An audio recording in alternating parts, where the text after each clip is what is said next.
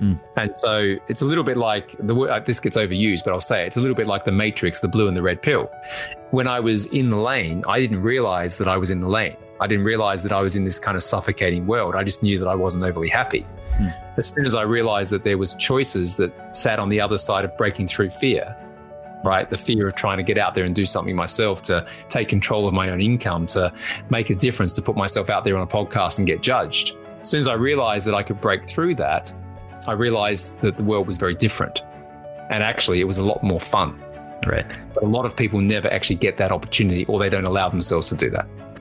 You are listening to the Real Leaders Podcast, where leaders keep it real. I'm your host, Kevin Edwards, and that message was delivered by Nick Bradley, host of the Scale Up Your Business podcast, who gives you the mindset to switch lanes. And folks, before we dive into this episode with the real Nick Bradley, I just want to make sure you are all aware that Real Leaders has live interviews. That's right, Real Leaders has live interviews, and I want to see you at the next one. All you got to do is go online to realleaders.com, click on the podcast page where you can RSVP for an upcoming event with a star-studded leadership cast, such as the author of Emotional Intelligence, Daniel Goleman, the co-founder of Honest Tea, Seth Goldman, and the CEO of Torani, Melanie Dolbecco. If you want to attend one of these events, I'd love to see you there. Again, folks, realleaders.com/podcast. That's it for me. Thanks for being a Real Leader, and give it up for the real Nick Bradley. Enjoy. Okay, great. Wonderful. Well, I'm just going to do this countdown real quick, and we can just kind of dive into this. You know, I was actually listening to one of your episodes, and you get up at 5 a.m. every morning and drink water. Is that right? Oh yeah. I'm like militant, man. Why is that? When did you start that?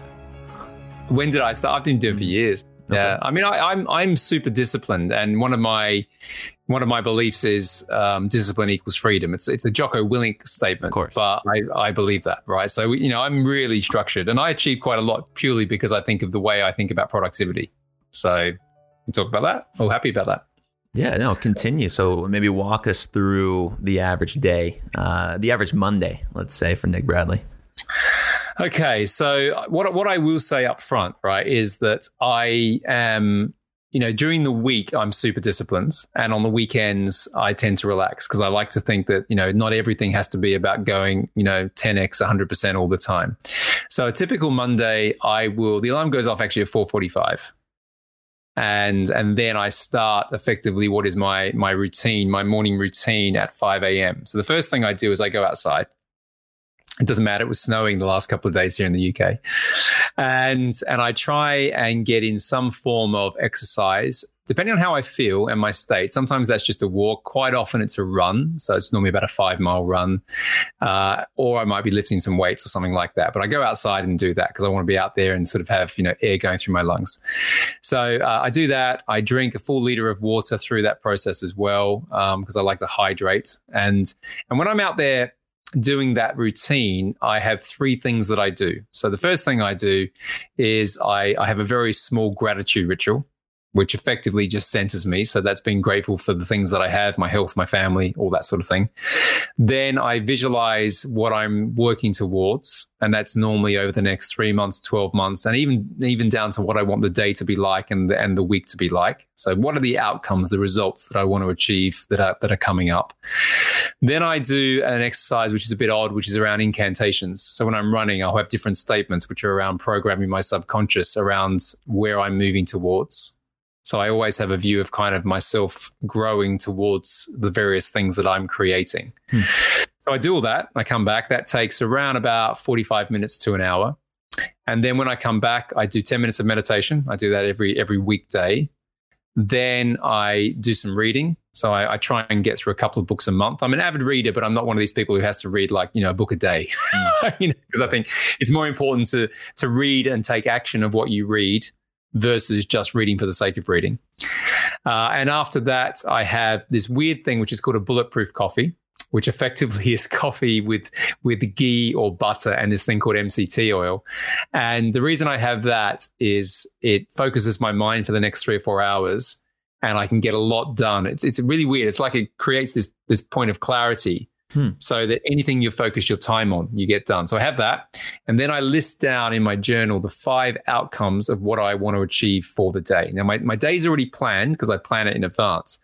But I'm very, very clear that these are the 5 things that must get done today. And they will get done today before I go to sleep at night. No negotiation, nothing like that. And then after I've done that, my day effectively starts. So I'll stop there and pause because, as I said, we could keep on going. I feel like, for most people, like your day is over when people are just getting started. It's like, you're that type of person who's going to get that done early in the morning. Now, a couple things real quick. You mentioned subconscious, tapping into that a little bit, but I'm actually just really quick interested on this coffee that you're drinking. I've never heard of something like this. Is this like a nootropic? Is this something that you said creates clarity? What specifically is in that? Yeah, so there's a guy called Dave Asprey, and he created this concept called the Bulletproof Diet, and it's worth a read just in terms of because diets are subjective, right? And they're personal. But I've done a lot of running in my days. I've done lots of marathons and stuff. And I'm 46 now, and I was suffering quite a bit from inflammation and arthritis and things like that, just from so much running. So I did some investigation into diets that can stop inflammation in your body. So one of those is more of a keto-based diet. You don't have many grains and things like that. And so what I do is I do intermittent fasting. So I only eat really between 12 p.m. in the afternoon and 8 p.m. in the evening. And the only thing I have in the mornings is this coffee. Now, the coffee, as I said, it's full of fats. So it's black coffee, effectively with oil and fat in it. But what that does, and I don't know the science behind it, certainly the neuroscience behind it, it effectively gives you enough of a sustenance, but at the same time isn't overloading your body with things that are going to make you sluggish. So a lot of heavy carbs. So if you get up and have like lots of toast in the morning or those sort of things, they're supposed to give you energy, but actually for me, it's the opposite. So if I have the Bulletproof coffee and then I kind of get into my tasks for the day, I'm laser focused. It's a bit like the movie Limitless, if you've ever seen that, where he takes this pill and then everything around him seems super clear. That's right. The state that I'm in between, say, 8 a.m. in the morning and 12 p.m. before I have my first meal. So quite often I'll have my full day completed in terms of any of the business activities I need to do by 12 p.m. by lunchtime. Like a natural Vyvanse or like Adderall without the shakes or something like that. Yeah, it's hard to explain. It's definitely worth looking into because I think it's the combination of the intermittent fasting as well. So effectively all I'm putting into my body is water and coffee and some fat.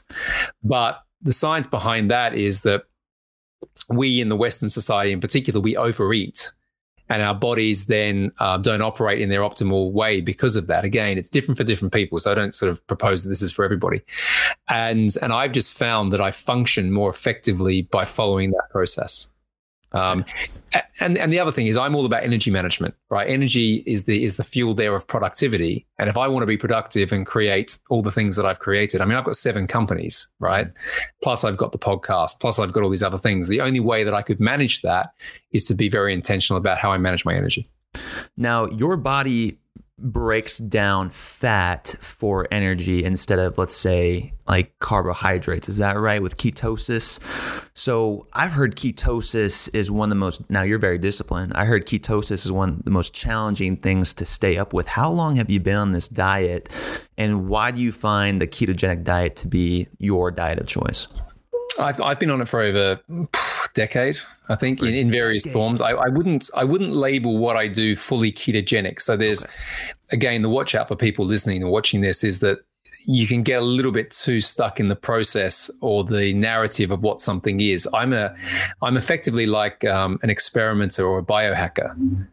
And I experiment all the time with different things and how I feel about them. So that's even down to how many hours I sleep. Definitely, obviously, the food I put into my body. Where I learned this from is I started running a long time ago, and I've done a lot of, as I said, marathons and ultra marathons, so super endurance events. And the only way that you can survive some of those long distance, like 100-mile event and stuff like that, is if you are using fat for fuel.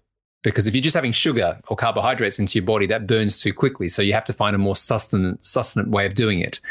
So because I needed to train my body to burn fat for fuel to survive these 24-hour races, I just continued that learning into what I was doing in my normal life. So, but I say this again, I want to be really clear with people. For some people, it's a plant-based diet. For other people, it's just, some sort of Mediterranean diet, whatever. The most important thing is to work out what works for you, try different things out, see what gives you the result, and then start to implement that into your life. And then it becomes a routine, a habit. So it seems like you've mastered a lot of habits. For a lot of people, especially if you've been working out, let's say for 4 or 5 years, even consistently, if you take a day off, a couple days off, it's a longer fall from the top. You're going to be more mad at yourself, right? You're going to feel like, oh, I feel like garbage today. And reality is, it's just 1 or 2 days off. How do you consistently bounce back from, like you said, the weekends, in times where you may not feel as accomplished as you could have been? I mean, these are great questions, by the way, Kevin, just to acknowledge you for that. I always appreciate it when people are kind of really listening and present, in these sort of chats. Absolutely. So I believe a lot in sort of 80-20, right? So, you don't have to be 100% all the time to get the result. I'm very much about how do you get to the result as quickly as you can. That's across business, it's across life, it's across health, it's across all different things. So if you think about like the 5+2, 5 days of the week and then 2 days of the weekend, it effectively falls into a Pareto's principle, an 80-20 perspective. Now, because I'm working to that cadence, and it means also that I have time. If I want to go and eat some sugar on the weekend and have an ice cream, or if I want to have a beer or whatever else, it doesn't suddenly wreck my perfection, right? Which doesn't exist anyway. So I'm just disciplined about how I manage that so it's sustainable for me. Now, what a lot of people do, again, no judgment here, is that they go off the rails. So they might say they're having a diet or they're doing a no drinking January or something like that. And they have one drink and then they think, that's it. I've lost it now. I'm going to give it all up. And now I'm just going to continue drinking because I've wrecked it. Right. And it's just an interesting way of thinking, but it's also a really silly way of thinking. It's like, we had one drink, just get back to it. Right. It's like someone, I had one cookie. Now I have to have the whole bag of cookies. Well, no, you don't. Just have one cookie and get back on it. But I've trained myself, I think, to understand not to be emotionally connected to decisions. Right. We talk about mindset as we go through this conversation. So I'm not emotionally enrolled in any of this. It's practical. It makes sense. I can remove the emotion from the situation and then move on to something which is going to serve me. And I think that's so important, and it's something that you've been able to figure out kind of what works for you, maybe in your lifestyle when it comes to making decisions. And I got to tell you, Nick, yesterday, slept through the alarm yesterday. Gosh, Monday. And I was so mad at myself all day, but it came out in all of my conversations. Why aren't they doing this? Why aren't they doing this? What's going on here? And well, I got, it came out in all of these conversations. Why aren't they doing this? Why isn't this done? No, I don't want to help you. I've told you this before already. Here's the format it needs to be in. Because I didn't get that workout in this morning. I'm honest to God. So with so many decisions that affect so many lives, payroll, employee, trajectory, growth, how important is it for someone to find that clarity? Listen, a lot of things in life, and I'll kind of again just give you my opinion on this because it is again a subjective thing. You've really got to find out what works for you in all areas of your life, and understand that you've got to have a bit of self-care around these things too. The decisions I make are all based on a very, very clear view of what I want the next 20 years of my life to be like. Right. So I work to what is a 20-year vision. Now, a lot of people go, what the hell is that guy on? Because a lot of people can't even plan their life for the next day versus what they can for 20 years. But to be crisp in terms of what I'm saying here, I'm not expecting that everything's going to work to a methodical plan to achieve what I want those outcomes to be in 20 years. Right? I absolutely know that the pathway is going to be absolutely like nothing I could ever predict. But I know the destination. I know what impact I want to make on the world. I know how I want to show up for my kids, how I want to be a role model for them. I know how much wealth I want to create. I know what I want to be known for. I know the areas certainly that I need to grow in right now, the next part of what I'm doing. So because I have that and I know why it matters to me, sometimes called purpose, then having the discipline to take the required action, to your point around to be clear, is actually the easy part. It's easy to understand. I just need to execute it. But where people fall down is they're not connected enough to their purpose. In other words, they don't really understand it, or it's not important enough. So therefore, they make decisions which sabotage that. And then they go around in this kind of ridiculous spiral of, I'm miserable, I'm unhappy, I don't know what's going on. It's just because you haven't put the time in, or you've got the people around you to help you understand exactly what you're trying to achieve. Do you have a specific process, Nick, you like to go through to find your purpose or to help other entrepreneurs find their purpose? Yeah, I do. It's actually, there's two parts to the question. So there's what I've done and what I continue to do. And then there's what I do when I go in to work with someone. Let's say I go and work with a business that's generating 7 figures in revenue and they want to get to 8, and they want to get to 8 very quickly. So, that's what we effectively help them do.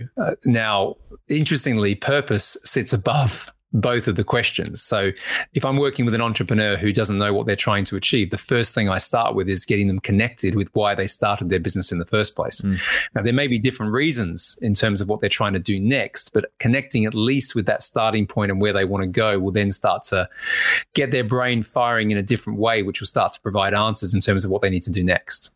So purpose is very, very powerful, aligned with vision at that first stage of business. But back to your original question, I have invested, my wife's not listening, hopefully not. I've invested significant sums of money and time into getting into rooms with people who can teach me different things. So I've had multiple mentors. I've got 2 mentors and a coach right now. I've been to so many different events, masterminds, whatever else. And I've put myself into rooms where I'm absolutely the smallest person in that room, and then I know I'm in the right place. Right. It feels absolutely terrible. Imposter syndrome, all that, right? But when you leave those environments, you've leveled up. Right. So that's my trick, if you want to call it a trick. I get intentional and clear about what I'm trying to be, who I want to become, and then I find somewhere, a person or an environment that's going to help me achieve that. Nick, that's an interesting point, because we talk a lot about being uncomfortable. I think the last podcast we had was Have Uncomfortable Conversations. It's a topic that gets brought up a lot on this show. Now, for young entrepreneurs that I'm sure a lot of them listen to your show, what are some of the constraints that they run in? Maybe some of the short-term thinking where they're not thinking down the line about having a family, balancing careers. What are some of the things you see from your audience that you can tell us on the show about what they struggle with most during their growth process? Yeah, absolutely. So a lot of the people that come into my world are, they're going from the transition of starting a business and then moving into the scale-up phase. And there are different phases of business growth on that kind of entrepreneurial journey. The startup phase is usually a lot of fun, right? Because, you kind of think you're solving a massive problem for the world. There's lots of, again, energy. It's chaotic, but it kind of can be chaotic at that stage because you don't really have much around you other than this huge appetite to do something extraordinary. And it's great, right? But what normally happens is as you start to get traction, so you might sell a few of your first products or services, you might start to get some interest, from investors, whatever that looks like. All of a sudden, you have to add 2 things to the mix, to the dimension. And that is you have to firstly bring people in, right? You have to build a team, and therefore you have to lead for the first time. It's a very different type of leadership, leading yourself versus leading a team, right? We talk about that. And then you've got to start to operate with systems and process, which again, if you like a chaotic, innovative, creative environment, is almost the antithesis of that. Okay. So what I find is a lot of the younger entrepreneurs struggle with the transition and they get confused, they get lost, and therefore they lose self-confidence, they lose belief in themselves. And then ultimately, and this happens all the time, it's probably the number one thing that I confront, they become the bottleneck. So to be clear on that, they might bring me in and say, oh, listen, our marketing's broken. We can't acquire any customers. We're not getting any leads. And I'll go, okay, that's cool, right? So what's the problem? My marketing director's terrible. Okay, right. Okay, why don't we get objective around that? Let's really understand if that's the case. And more often than not, it's not that the people are bad people. It's that the leader has either instructed the wrong instructions, hasn't been clear. Therefore, people are kind of doing the best they can, but they don't know exactly what they should be doing. So you're not really qualifying in or out whether it's someone else who's the problem until you've validated the clarity, back to your original question, of that leader. And so I get involved there. And once you spark that understanding again, that focus again, quite often all of the mistakes in the business start to correct. And then you can get into the real problems because you've fixed that bottleneck. So are you suggesting like the entrepreneur, when they start to add more employees, when you say they become the bottleneck, is it because they're doing too much? Is it because they were doing everything beforehand and have to, execute all decisions? They have to manage all the assets that are going on because they're comfortable with that and they don't want anyone else using it. What do you mean exactly by that bottleneck? I want you to Okay, so I'll be really clear. Yeah. People who start businesses are not necessarily the best at scaling them. Right? And that's because it takes a very different skill set and mindset. And what that really means is that they don't realize that for them to be able to do that, their identity needs to shift. Both from a mindset perspective and a skill set perspective. They need to understand what great leadership is at a practical level, right? We can get into those different things if you'd like. But they also understand that they have to have more certainty and belief in themselves.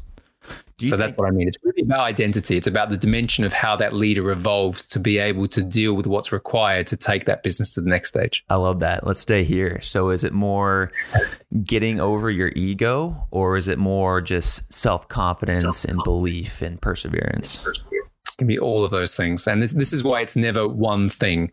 So I'm working with a couple of businesses right now where it's a self-awareness issue.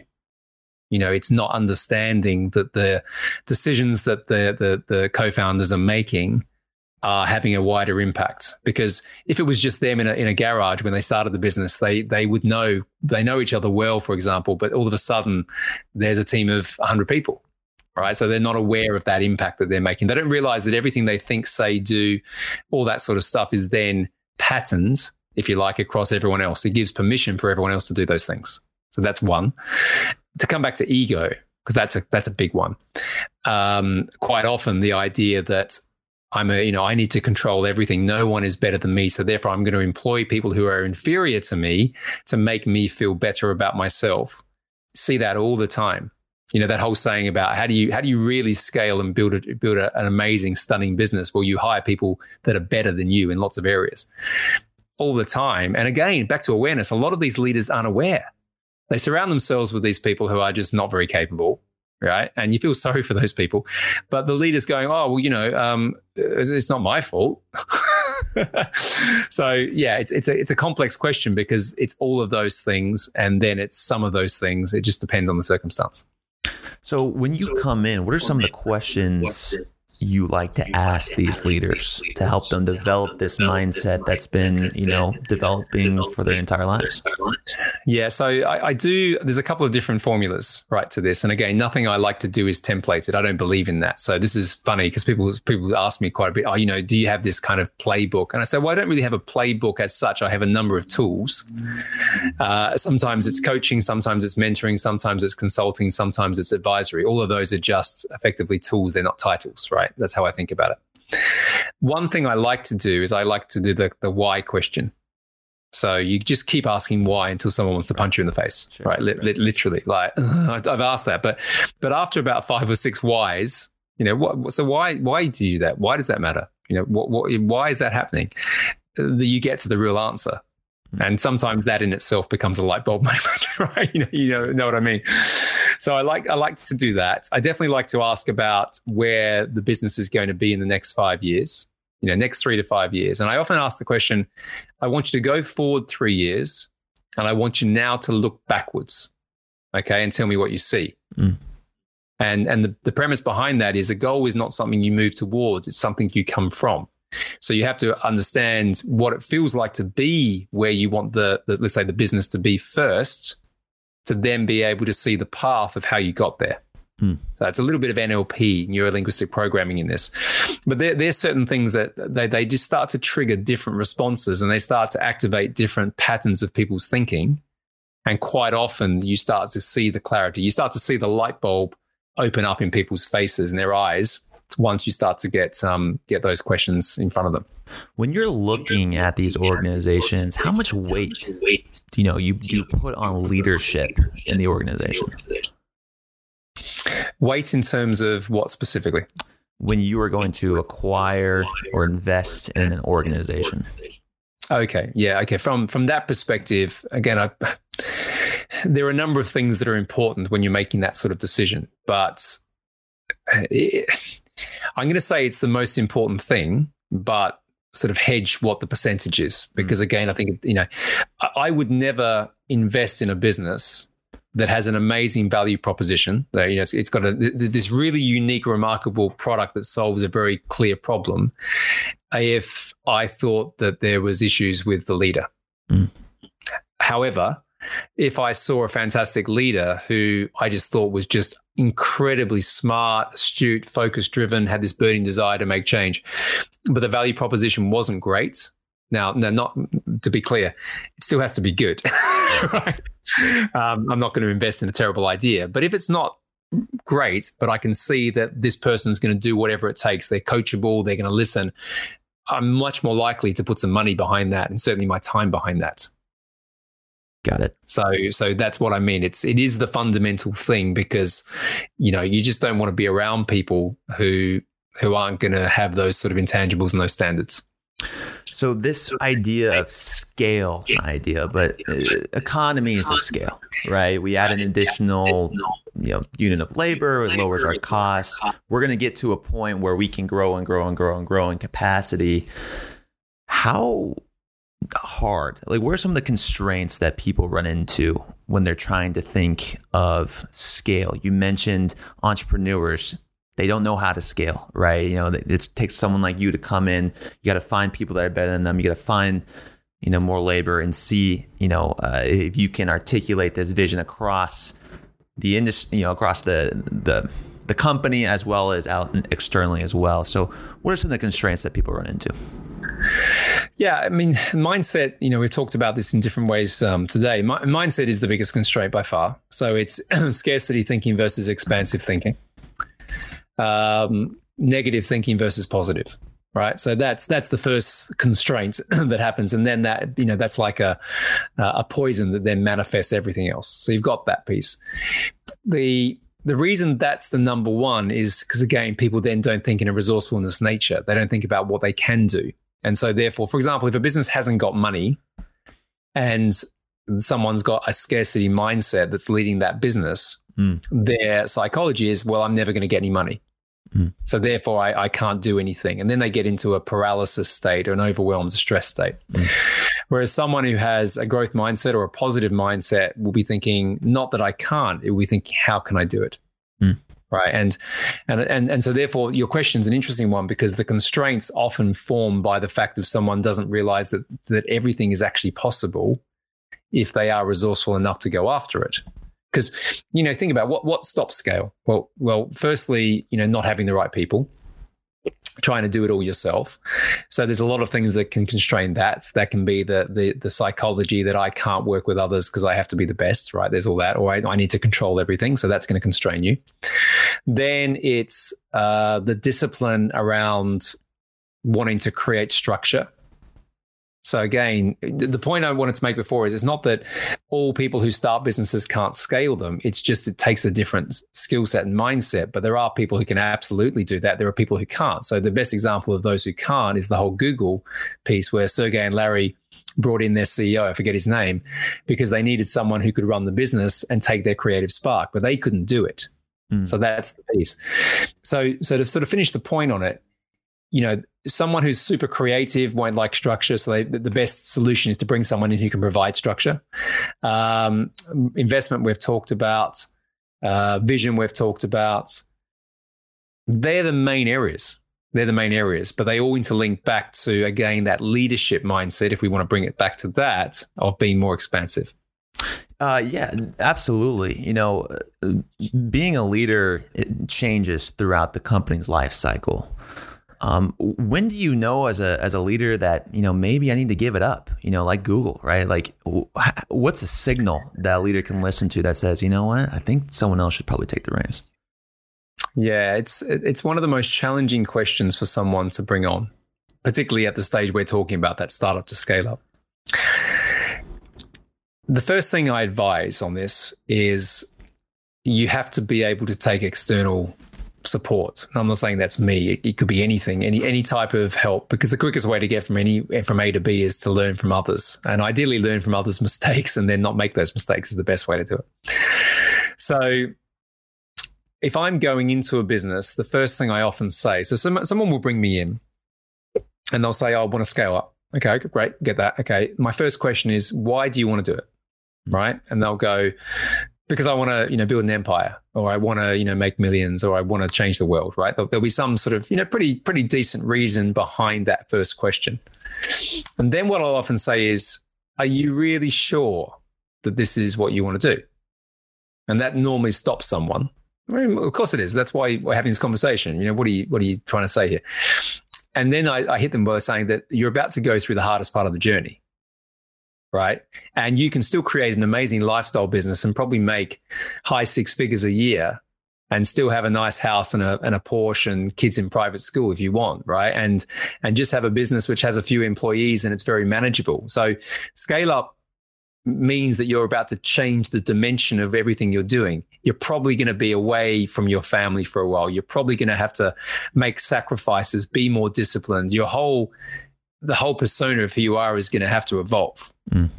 Right? Are you up for that? Right. And what's interesting about the question, I do this, right? I literally do this, is some people at that point go, thank you, no. Right. That's not what I want to do. I didn't think it was that. Right. I go, great. Awesome. That's perfect. We've got that out the way now. Other people go, you see them light up and they go, that's exactly what I want to do. Right. And so it's a qualification step for me a little bit, but it's also a little bit about making sure that they're going to invest the right, energy and time into what they're trying to achieve. So hopefully that answers the question. It's I've gone a bit deeper maybe than what you're initially answering, Kevin. No, it makes a lot of sense. No, thanks for sharing that, because what we found and what we're beginning to start as well, just being transparent with you right now, actually not that many people know about this. We started this peer network of impact CEOs. I listened to your podcast about finding where you want to play, impact CEOs, right? What we found through these episodes, through these conversations, it's a lonely job. It's a lonely job and it's a unique job. Not that many people can relate to them other than people in their space. So we're starting these peer-to-peer groups to hopefully, cultivate that and create these long, lasting relationships to help them through that growth. So when you ask these questions, why do you want to change? What do you want to do? Some people say, I want to change the world. I want to make a lot of money. What are maybe some of the misconceptions that people have when they get to a level of success? Yeah, so I can ask this one probably a little bit more personally, right? Yeah, so I won't give you the full, long, convoluted story, but I think it's good for context for people to kind of hear this. So I made a lot of money early on, right? And Porsches, $1 million houses, all that sort of stuff, right? And I did that because I was focused fundamentally on achievements. Right, my own personal achievement, which was probably expressed in material possessions and status. So I had, I was a board director of a large corporate, so the equivalent of like a Fortune 500 before I was 30. I was the CEO of private equity-backed businesses before I was 40. Really, really good remuneration in those fields. But what was happening to me is I was dying inside. right? And it's not a woe is me story because, hey, I wasn't really struggling financially, so everything's good, right? But that's the lesson I want to kind of give people here is that's not always the case. And so what I needed to do was find more balance, and I put that in inverted commas because I don't think we're ever really truly fully in balance, but I had to find more balance between achievement and fulfillment. And I needed to go out there and start to recognize that I needed to make a wider impact, which was more externally focused than it was intrinsically focused. And it's a really good debate around or conversation around leadership here, because the point I want to make is this, is I had to have a pretty traumatic event, a sort of health event, where I cracked all the teeth in the right side of my jaw one evening due to stress, to awaken me up to the realization that I needed to basically have a life which was both of those two concepts, both achievement and fulfillment. And the success I've had commercially since I made that transition is actually greater than what it was when I was focused on just the money. Incredible. And we hear it all the time. Why is that? Why does it take so many people to run into that situation where you're breaking, teeth in your jaw to have that realization? It was like being punched in the face. I mean, I think I have the answer, right? I think I have the answer because I've reflected on it for so long now. Is if we talk about the concept of fear a little bit here, most people, and again, this is my opinion, they live in this very narrow corridor, and the situation they're in is not overly painful, but it's not overly great, right? So they're in this kind of corridor of mediocrity. And the sad part of this is people do this for their whole careers, right? Till they're 60. And then they might sit back and go, is that it? Right? Is that it? What happened to me, and that whole teeth incident is an absolute gift, is I knew that my focus just on making money and all that sort of stuff was not really what I truly needed to do, right?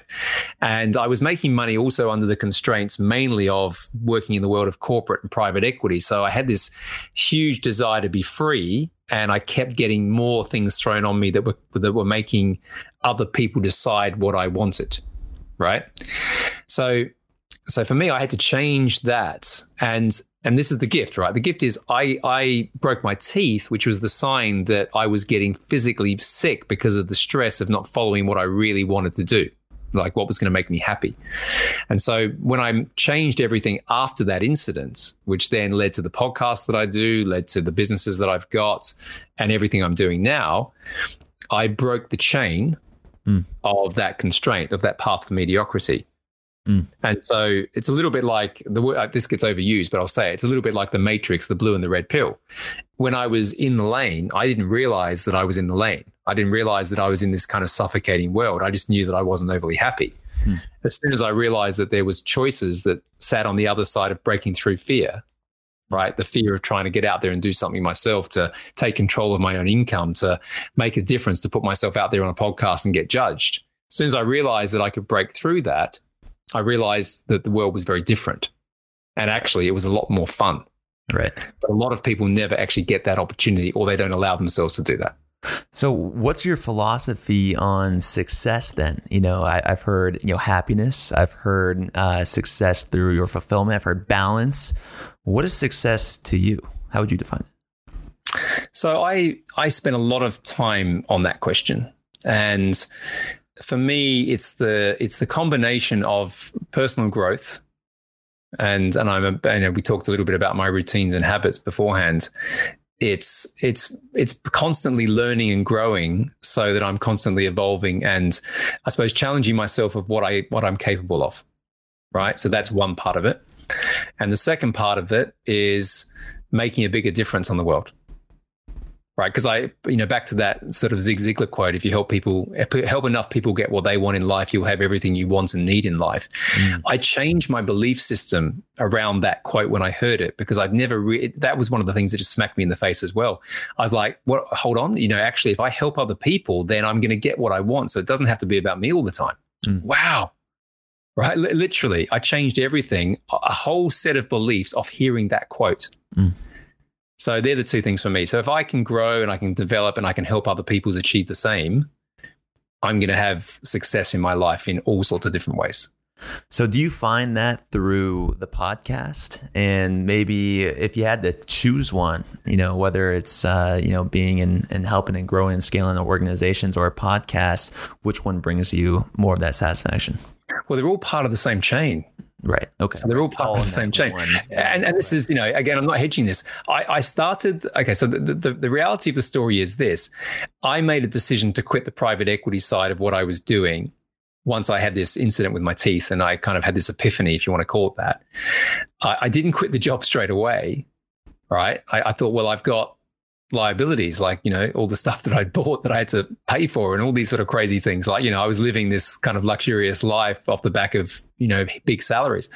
So this is what I did. I'll be really transparent with you. I started the podcast. I did that for two reasons. I did it because I needed to get my story out of my head. So if you listen to the first 25 episodes, it's me talking to a mic like this for like 40 minutes with no notes, right? There's no script. And it's me telling the story of everything I went through in these days of private equity deals. And that's really connected with people. And we can talk about the podcast in a bit more detail if you'd like. But I started to get a heap of people loving the podcast purely because I was just being real. And so I did it for that reason. And then I thought, because I still had my job, I thought, can I turn this into a business? And I got some mentoring around that. Right? I actually got a mentor who had done that. And he's like, you've got a bit of a gift here, Nick. You can do this, right? And I'm like, well, what does that look like? And the 7 companies I have now, the majority of them come off the back of the podcast. So I've created another set of 7-figure businesses off the podcast alone. So which is better? Well, they're kind of the same. I couldn't have done one without the other, I think, considering where I was when I made that decision. Is the answer. Right. It's all working toward that purpose. It's all fitting together like puzzle pieces. Now, when you think of scaling digitally, it confuses a lot of people. It's really not taught in a lot of textbooks. You kind of have to take a lot of courses to kind of understand it. You just have to work it out. Being in digital marketing, you're learning something new every single day. What's worked for you? Yeah, it's funny. Like, my background was marketing, right? So that's what I was in my sort of, let's call it, corporate career. And it was funny when people sort of say digital marketing, because I kind of just say it's marketing. You're just using different tools, right? What's worked for me is 100% focused on mastering one platform. Now, this is not popular opinion, because a lot of people out there would say, oh, you've got to be everywhere. You've got to be ubiquitous. You've got to be on everything. I just decided that I was going to get really, really good at podcasting. Right. That's my platform. Since then, I've done other things, right? I've got YouTube channels and all this sort of crazy stuff, but that's partly just because I've built a team around it now, and they just do it. But if you came back to the one thing was the podcast. And the thing that made it work, or has made it work, is I created a very clear, let's call it, avatar or archetype of who I was trying to help and helping, and how I am helping. And I was very clear in terms of the problem and how that would help. And every time I record an episode or do an interview, in my head is that one person. So I'm always saying, is it going to help and serve that one person? And I've never deviated from that in every episode. And what's happened is, because it's got that level of focus, it's scaled through, to your point, digital marketing technology, because, the ability to then distribute that content and all of that sort of stuff that I'm doing there can be then done through that technology. But it's really just doubling down on one platform. Now, your revenue model, are you selling digital products? Are you selling actual tangible products? Is it revenue based? Yeah, I've got 17 streams of income off the podcast. 17 streams of income off the podcast. And are they all around? They're all different then. Are they, like you said, like some are evergreen, some are using some words that people may connect with when they're listening to this. I don't actually believe in all that stuff. I find it a bit dehumanizes stuff. So this is interesting. So a lot of my background was obviously doing business strategy, but sometimes when you work on your own stuff, you don't find it that easy, right? So I'd like to say, what I'm going to explain to you, it's probably going to sound like it's all neatly packaged, but it wasn't, right? It was a bit chaotic. The first thing that happened was after I'd done about sort of 30 or 40 episodes. So I'm now about 140 in. So I first started getting people wanted to advertise. And I made a decision that I wasn't going to do that. Right. I may change that because I've got some other people coming in now that reflect more the values of what I'm doing. But in the beginning, I wasn't keen to do that. So then I started getting people coming in and saying, can you mentor me? I want to know how to buy businesses using other people's money. I want to scale from 7 to 8 figures. I want to know, how do you build a personal brand? A lot of people were interested in the podcast and how do you do podcasting? And so I started to do mentoring. Started to do that. And it was quite interesting just sort of moving into that world from the sort of, let's call it corporate world, even though it's slightly different. Started doing that. And then I got mentored by a guy called Roland Fraser. And he said something really powerful. He said, you've got to think about turning your defense into offense. I thought, that's interesting. And he said, for example, if people are starting to ask you for other services, start to build other businesses. And then anything that's a cost to you, then sell it as a line of revenue or a product or service. So I thought, well, everyone's asking me about podcasting. So why don't I start a podcasting agency? Sure. Everyone's asking me about social media. Why don't I start a social media agency? What am I spending all my money on? Well, I'm spending money now on promoting the podcast. So why don't I just turn that into a revenue stream? So I did that. Right. And that's now doing just short of £500,000 a year. Okay, so got that. Incredible. Then we've got a number of products, online courses, masterminds, all the stuff that you would put under the education piece. We've got a membership, which actually is launching properly next week, relaunched. When we work with some of our more, let's call it experienced premium clients, we often get the opportunity for equity. So we still have consultancy fees, retainers, all the stuff that you would see in a traditional consultancy, but then we have equity, or we get success fees if we help people raise money. So if you add all the little bits up, it ends up being, they're all associated. They do sit under the one umbrella, and that one umbrella is my personal brand that happens to be under Scale Up Your Business. But it's from what's happened from that. And I'll give you one last piece, because I think this is just an interesting thing for people right now, because it's relevant. 2 weeks ago, I went into Clubhouse, and I've built a following now of just around 9,000 people. We had 665 leads come in over the weekend from me standing up on stage, just helping people with their business problems. Wow. So much so that I've had to employ a whole bloody team underneath that now. Yeah, there you go. So I say that, not to kind of say, well, isn't that great? But I'm just saying the power of putting yourself out there and then thinking commercially about it, as much as being altruistic about it, because I genuinely still want to help people. But it's an interesting dynamic of what can happen once you start to do that. Yeah, it's very helpful. No, I appreciate you really, breaking that down for us today, Nick. It's extremely helpful. And Clubhouse is one of those apps that's on the rise now. I got on it. My friend was telling me about it months ago. I went on. I was like, this is kind of cool. And I was like, I don't know. I kind of just deleted the app and I downloaded it back. And sure enough, 300 more friends are already on. It's growing really fast. The next question I have for you, Nick, is, when it comes to the digital landscape, what are some trends you're seeing right now from an investor's perspective that really excites you? Yeah, so I think what I found particularly, as we talk about the last 12 months, right? And as I'm going to call it a systemic change in how we think about things certainly from the world of work, right? So I'll talk about it from that. So we've proven by being locked in homes that we can still do business using technology, Zoom, for example. Right? We can make valuable connections without physical presence. Do people need to actually go back to a place of work in the same way that they did beforehand? I don't think they do. I'm not saying that, corporate headquarters and commercial property is going to die, but it's not going to be the same. Right? So from an investment standpoint, you've got to look at those behavior changes that have now been underpinned by technology. So that's the first piece.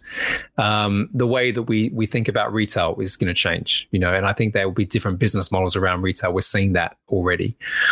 The power of community from a marketing standpoint, driven by social media, is also going to be interesting. So again, just to reference Clubhouse, one of the monetization models that they're talking about is that if you have a big enough audience, then the audience will be able to tip you a little bit like Facebook stars, and then their revenue will come from that instead of advertising. So I think the idea that you should have some level of influence, if you have a business, having some sort of level of influence like a personal brand around it is going to be a disproportionate advantage to the businesses that don't.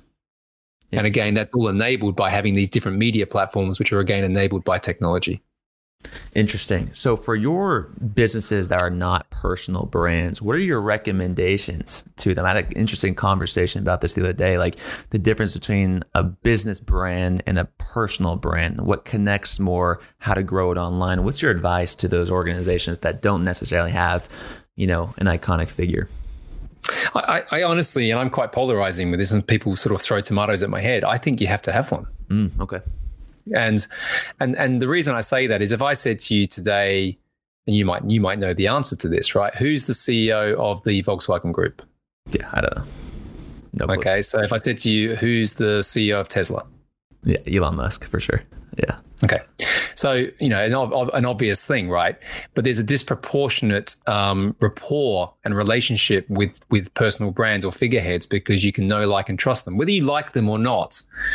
They give you something that has that human part to it.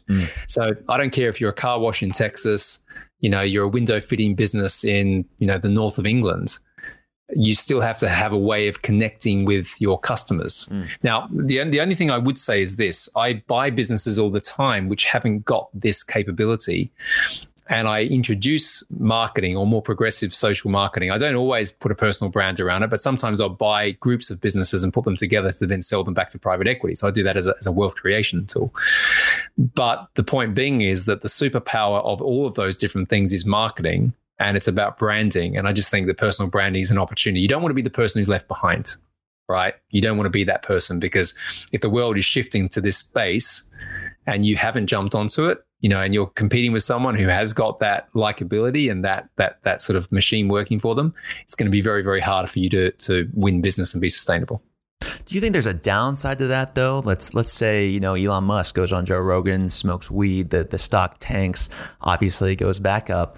But, the brand reputation might be one of, I don't know about this guy who's making all the decisions here, who's coming on a show and thinks that's appropriate. Like, do you think that's going to change with more personal brands being out there? Yeah, I think, again, you made the point the stock went back up, didn't it? So, and probably the more classic example is Apple, right? You've got Tim Cook, who isn't, Steve Jobs, and the business, you could argue, is more valuable, now that Tim Cook's put structure into it and all those things. But that's partly because the business was ignited through a personal brand. So the way I like to think of this is it's actually called escape velocity. So if you have a rocket that's going to break through the Earth's atmosphere, it has the point before it breaks through the Earth's atmosphere is escape velocity, right? And then once it gets into the atmosphere, you don't need hardly any of the power for the thing to operate. So a lot of brands need that impetus to stand out and be remarkable in the beginning. And once they have that level of gravitas, then you can make some different decisions around it. Right. So that's the point. What you don't want to be is a brand that's competing with all these other brands and you're not remarkable. And there's a great book by Seth Godin called Purple Cow. I don't know if you've read it, Kevin. Have not. No. So very, very briefly, I will. He says, if you're driving in your car and you're driving past all these fields and you see fields full of brown cows, eating grass and all that stuff, you don't stop your car, right? It's like, it's a brown cow. And then all of a sudden you see a purple cow in the field. And you stop and go, oh my God, what is that? Right? It's remarkable. My view, however you decide to get there, you need to have that within a business these days, because there's so many businesses, particularly online businesses, you need to stand out. And one of the ways of doing that is having a personal brand. There are other ways, but that's the quickest way that I've found, certainly in my businesses. Another question, Nick, and that's a really good point. That purple cow sticks out just as much as an Australian living in the UK. Yeah, well, my accent, I've been here 21 years and I'm not going to lose the accent's sticking with me at the moment. So, Nick, one of the things I've been thinking about is, the more we grow online, the one thing I don't think we ever can do is automate relationships. Like, just being personal is very important. As we grow and scale, I want to make sure it's a personal connection. How do you do that online? So personal connection doesn't necessarily mean physical. So, and again, I can just talk about the story that I've gone through these last 12 months. Actually, again, not that I want to overplay Clubhouse. I've just spent more time on it recently. I love it. I'm interested. I've signed 2 partnership agreements in the last 12 months in big partnership agreements, so stakes in companies. One of them is in Vancouver. And I've not physically met the 3 people who own that company. And I can't right now because we can't get on planes. But I've still done a very sizable deal. Now, if you break that down, that deal would not happen without a personal relationship. So I've still invested a hell of a lot of time on these sort of calls, emails, whatever different things, which has built that rapport, that trust. Now, I fully agree that it's easier to do that if I could go and have a beer or have a meal or something like that, jump on a plane. And 2 years ago, I would have absolutely been on a plane, but I just haven't got that constraint. It hasn't stopped the result. Okay. And the same thing, back to the Clubhouse point, I've been on stage with I was on stage with Grant Cardone last night, JT Fox, a few other big names like that, John Lee Dumas. I've had him on the podcast as well. We connected in Clubhouse. We hadn't seen each other for a while. And there's all these side meetings that are happening between the moderators on these stages because we've been on stage for like 3-4 hours together answering questions.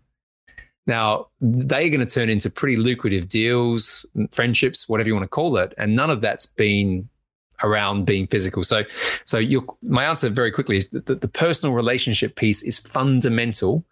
But my view is it doesn't necessarily have to be physical. I like that. And I think that's also a sign of the times too. Things are changing. Understanding that you can't just fly everywhere around the world. You may not be able to meet people face to face. Things do still have to get done, and time will go on. Nick, we started this podcast talking about mindset. That's right there what we just mentioned is a behavior change. When you change the perspective, your attitudes, your behaviors, they follow. So let's wrap this up and bring this home, Nick. To you, what is your definition of a real leader? Yeah, I love this question. And I'm just going to be a little bit reflective in the answer, if that's okay. I personally think that real leadership is being true to who you are, right? True to your values and your standards, and being really, really clear on what they are. And I appreciate that's not always easy for some people to understand that. You have to do the work sometimes to get to that clarity. But it's showing up every single day, living to those things. So I'll leave you with this. When I went away, I went to a Tony Robbins event a few years ago called Date with Destiny, where you spend 6 or 7 days working on your values and your mission. It's a really powerful event. And at the very end, you have to bring it all together. And I was in the shower, literally the morning of the last day, exhausted from this event. And I was thinking, how am I going to summarize 6 days and nights? Because you finish at 3 a.m. And this really weird thing happened. I got this statement that popped into my head. And I say it at the end of every podcast episode. And the statement is, be grateful, be brave, have faith, and show up. And they've effectively become 4 pillars of how I think about life. So be grateful for everything you've got, right? Because it could be taken away from you in an instant. You've got to really be present and be grateful. You've got to be brave to make decisions. So, you've got to step into fear. You've got to have faith. And by faith, I don't mean necessarily religious. I mean more you have to trust yourself. You have to trust that if you're, showing up with the right intentions, that things are going to work out. And then the showing up is about action. Because, you can dream whatever you want to dream, but it's action that's going to get you there. So that, to me, summarizes what I think about leadership personally. And that's how I demonstrate real leadership in myself and hopefully, therefore, inspire others. Powerful. Nick, it's been a pleasure having you on the Real Leaders podcast today, my friend. I'm so glad we got you on. I was watching you on Chester Elton's show, and I was like, you know what? Gosh, I got to get this guy on. He's really dropping some knowledge today. So I just want to appreciate you coming on the Real Leaders podcast today. Folks, for tuning in on Crowdcast and on LinkedIn, we thank you too. And Nick, hopefully, is going to stay around just for a couple minutes after to answer your questions. We're going to throw him into that one. Yeah, happy to do it. I just want to say, really, really great questions, really thoughtful questions. So it's been an absolute honor and a privilege to be here today, Kevin. So thank you. Thank you, Nick. For Nick Bradley, I'm Kevin Edwards, asking you to go out there, be grateful, be brave, have faith, show up. And always, folks, keep it real. You got it. Thanks, Nick. And thank you, good people, for hanging on to this episode of the Real Leaders Podcast with Nick Bradley. We hope you enjoyed it as much as we did. And folks, if you didn't know by now, Real Leaders has live interviews. If you want to join an episode such as Nick's, all you got to do is go online to realleaders.com, click on the podcast tab where you can choose of one of many upcoming interviews with star-studded guests, such as the author of Emotional Intelligence, Daniel Goleman, musician Michael Franti, co-founder of Honest Tea, Seth Goldman, Real Leaders Top 50 keynote speaker Simon Mainwaring, conflict negotiator Dr. Kath Bishop, professor of psychology at NYU, Emily Balcetis, the CEO of Tirani Melanie Del Becco, or the founder and CEO of Classy, Scott Chisholm. It's up to you. The world is in your hands. Again, folks, Real Leaders has live interviews at realleaders.com/podcast. That's it for me. Thanks for being a real leader, and stay tuned for the next episode.